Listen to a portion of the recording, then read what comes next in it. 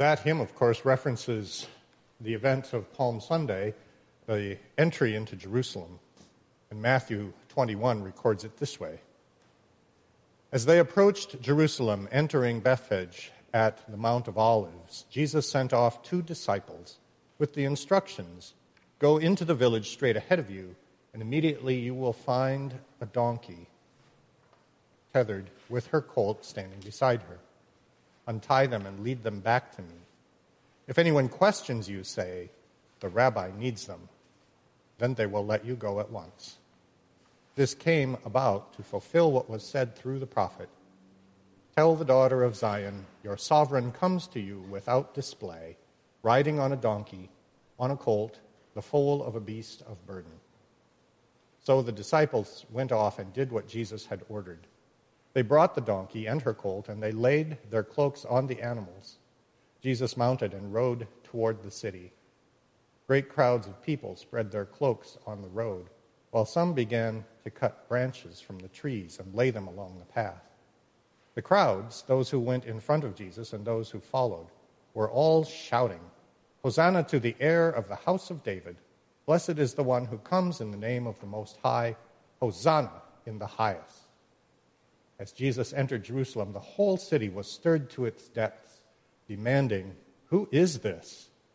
And the crowd kept answering, "This is the prophet Jesus from Nazareth in Galilee." So I've been a part of many parades. Sometimes I've been standing on the curb with everybody else watching. Sometimes I've been able to barely see over the people in front of me.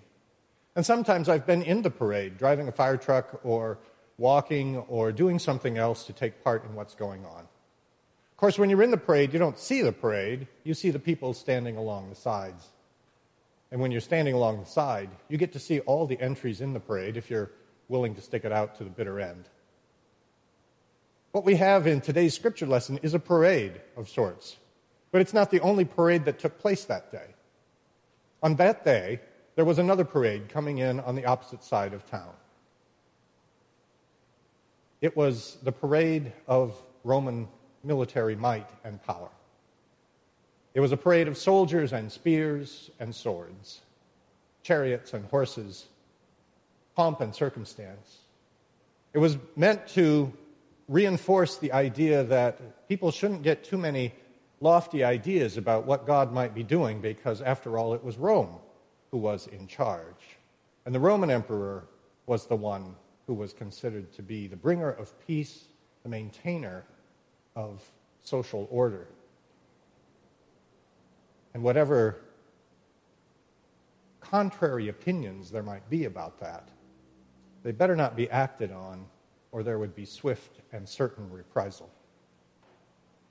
Well, Jesus doesn't have pomp and circumstance. He comes, as the Inclusive Bible puts it, without display, just riding on a colt.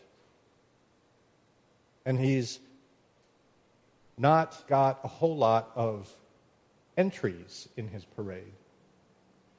But what we find is that, as Matthew puts it, there are people in front and people who followed, and they're all shouting, "Hosanna to the heir to the house of David."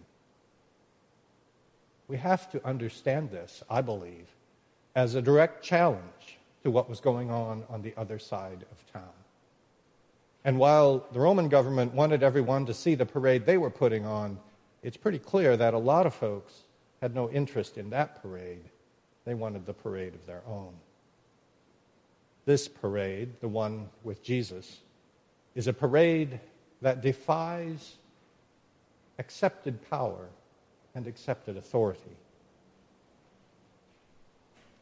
This week, there have been many news stories about parades, but parades of a different sort. They are people who are meant to be seen. Make no mistake. They may drive with signs on their cards or wave through the sunroofs of their vehicles. Sometimes they're parades for birthdays of children who don't get to have a birthday party.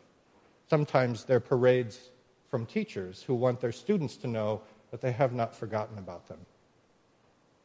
Sometimes they are parades to honor the aged and the elderly who have achieved perhaps another birthday in a long succession of birthdays.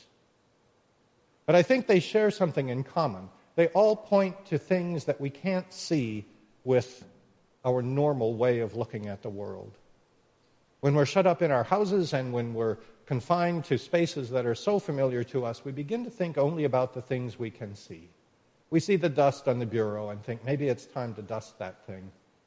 We see chores that need to be done. We see children who need to be occupied and need to know that they are loved. And we see dogs that need to be walked.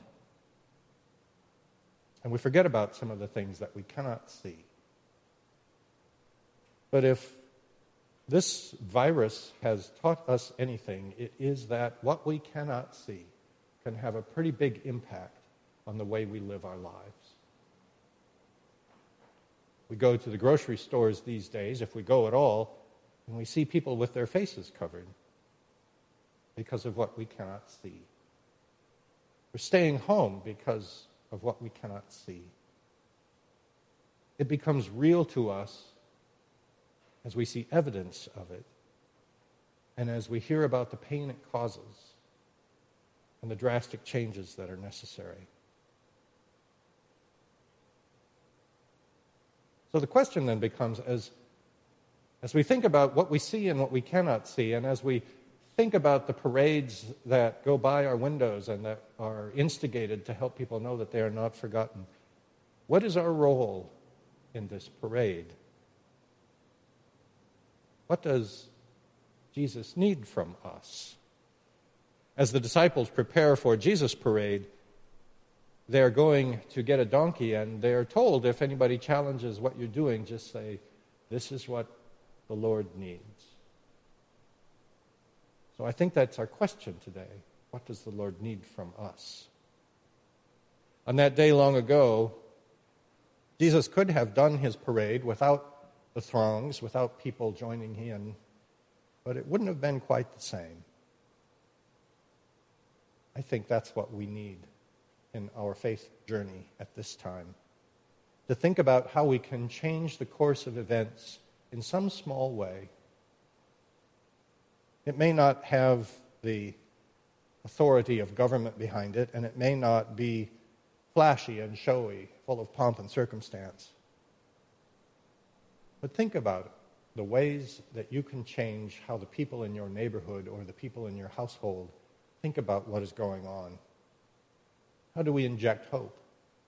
How do we infuse our existence with joy? How do we remind one another that we are still in community together? This is the challenge of the day, and this is what the Chosen One needs from us, I believe. To stand up and say, Hosanna. Hosanna in the highest. And when people may feel upset about that and may challenge our faith and say, after all, who is this?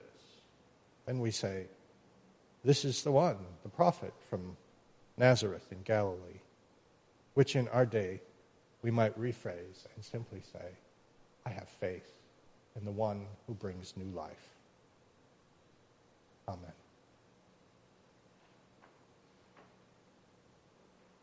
I invite you now to take a few moments to simply take stock of what is around you and what is at your disposal, the things that are available to you. There are many needs in the world right now, and there are ample opportunities for us to meet them. In our denomination and in many Protestant churches, there is an offering at these times of the year, one great hour of sharing, which is for disasters around the world. I invite you to go to urbucc.org and look for the Donate tab for that offering. There's also a donation tab at the top of our website for you to give to this church. If you're not a member of this church, I bet your church does have a way for you to support them, even if it's sending a paper check through the mail to their church address. Take a moment to jot down what you have that you can share with others. Maybe you've got some sidewalk chalk that you can use to write messages for others. Maybe you can put a sign in your window or send a card or letter or email to someone who's alone. Think about how you might join the parade of what God is doing for people in need today. Take note of your ideas and your thoughts. Allow God to guide what you consider. And open yourself to where God would have you go. Let's pray together. O God of mystery and miracle, beyond our capacity to fully know or comprehend, we thank you for all that we cannot see. While much of what is invisible to us we find to be unsettling, you continue to work in unseen and unpredictable ways. We thank you now for the unseen bonds of spirit and love that create community despite distance and barriers. We thank you that we have the capacity to reach out in ways both old and new that remind us of our unity and our common humanity. We thank you for the strength that flows from you and from our faith family to tide us over to the time when we will again gather in the same place to worship you. Carry us into the future on the wings of your grace. Amen.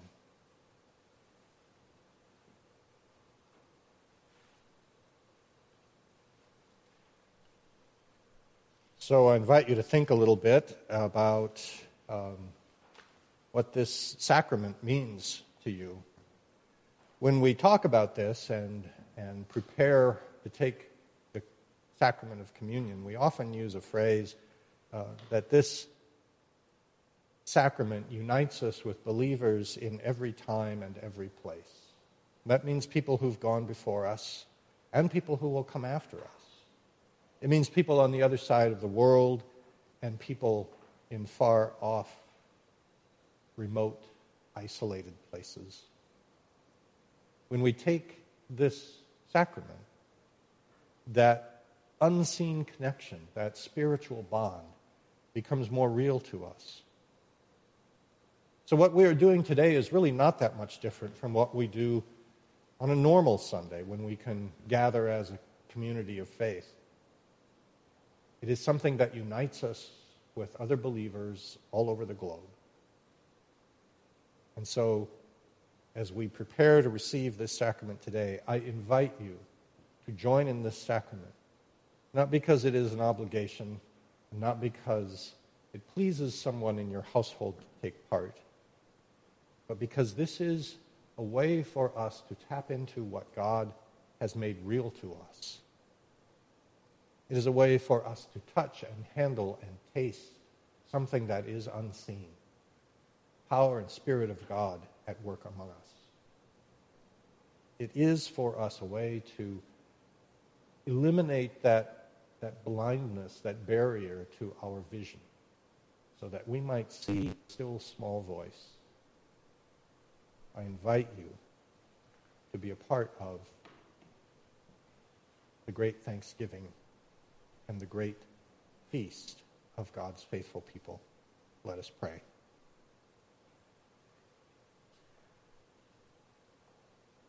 Holy One, our circumstances have changed. Our surroundings are not what we usually experience at this table. And yet, as the table multiplies and the locations expand, we find that we are in the world as your people, the same as we have always been. We share a memory, we share a tradition, we share an understanding, we share an experience of your love and grace. In this sacrament of communion today, we ask, O God, that you open us to what you would have us do and how you would have us be. May our fear melt away. May our anxiety be calm. And may we increase in our love and affection for those around us and in our faith in what you will do next. Amen.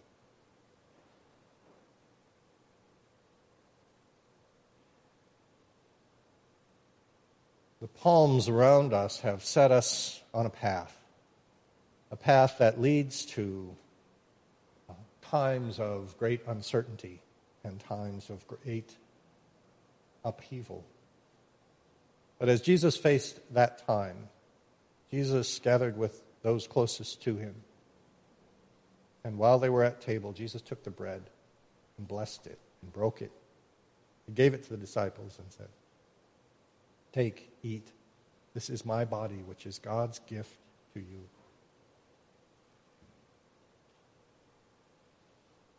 And as the meal was drawing to a close, Jesus took the cup and giving thanks, gave it to the disciples and said, "Drink of it, all of you.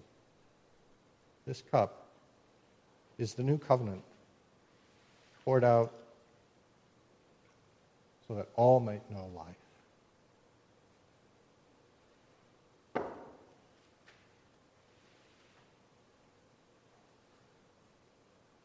This means that every time we eat this bread and drink from this cup, we proclaim the death of Jesus until Jesus comes again.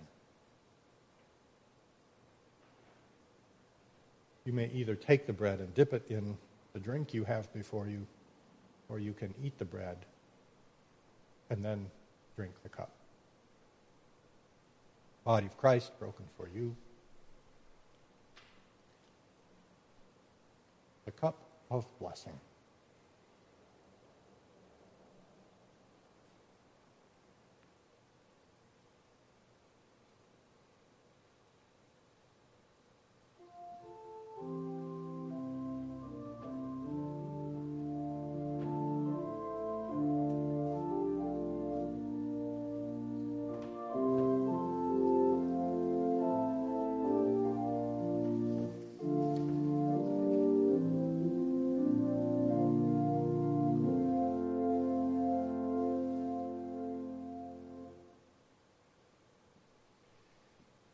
So if you've got a prayer list from previous Sundays, check it, look it over.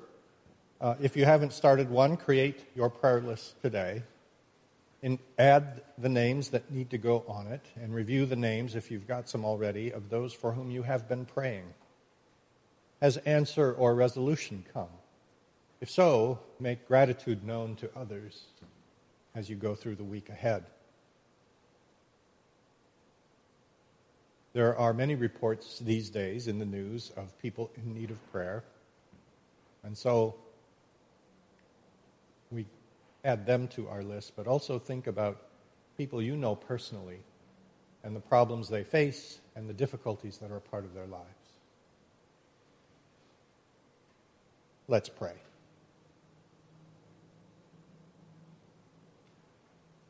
Holy One, the list of needs that we have is long. And the list of the needs around us, of people we know, is even longer. We ask, O God, that you give us a sense of compassion. Keep us from being overwhelmed by the enormity of what we face. Help us to know that there are small things we can do, and perhaps great things that we can do. Open us to the power of your Spirit, that we might not forget that we are gifted, that we have been called, that we are part of the long procession of all of those who have answered that call. Help us to know, O God, that our simple presence in the world is a witness to the power of your grace at work. May we not be ashamed to make that known to the people around us. Help us, O God, not to lose our hope or our trust in you or in the people around us. Help us to be those who wave the palms those who shout for joy, those who make the gifts and the power of grace known. We ask, O God, that you bless all of those who are sick, all of those who are recovering from illnesses or injuries, all of those who serve, medical professionals, emergency services, people who go to work in the grocery stores and the gas stations. We ask, O God, that each of us might find a way to give witness to your love at work. We ask these things trusting in your ability to create a new world all around us. And we join together now in the prayer that Jesus taught, saying, Our Father, who art in heaven, hallowed be thy name. Thy kingdom come, thy will be done, on earth as it is in heaven. Give us this day our daily bread, and deliver us from evil. For thine is the kingdom, and the power, and the glory forever. Amen.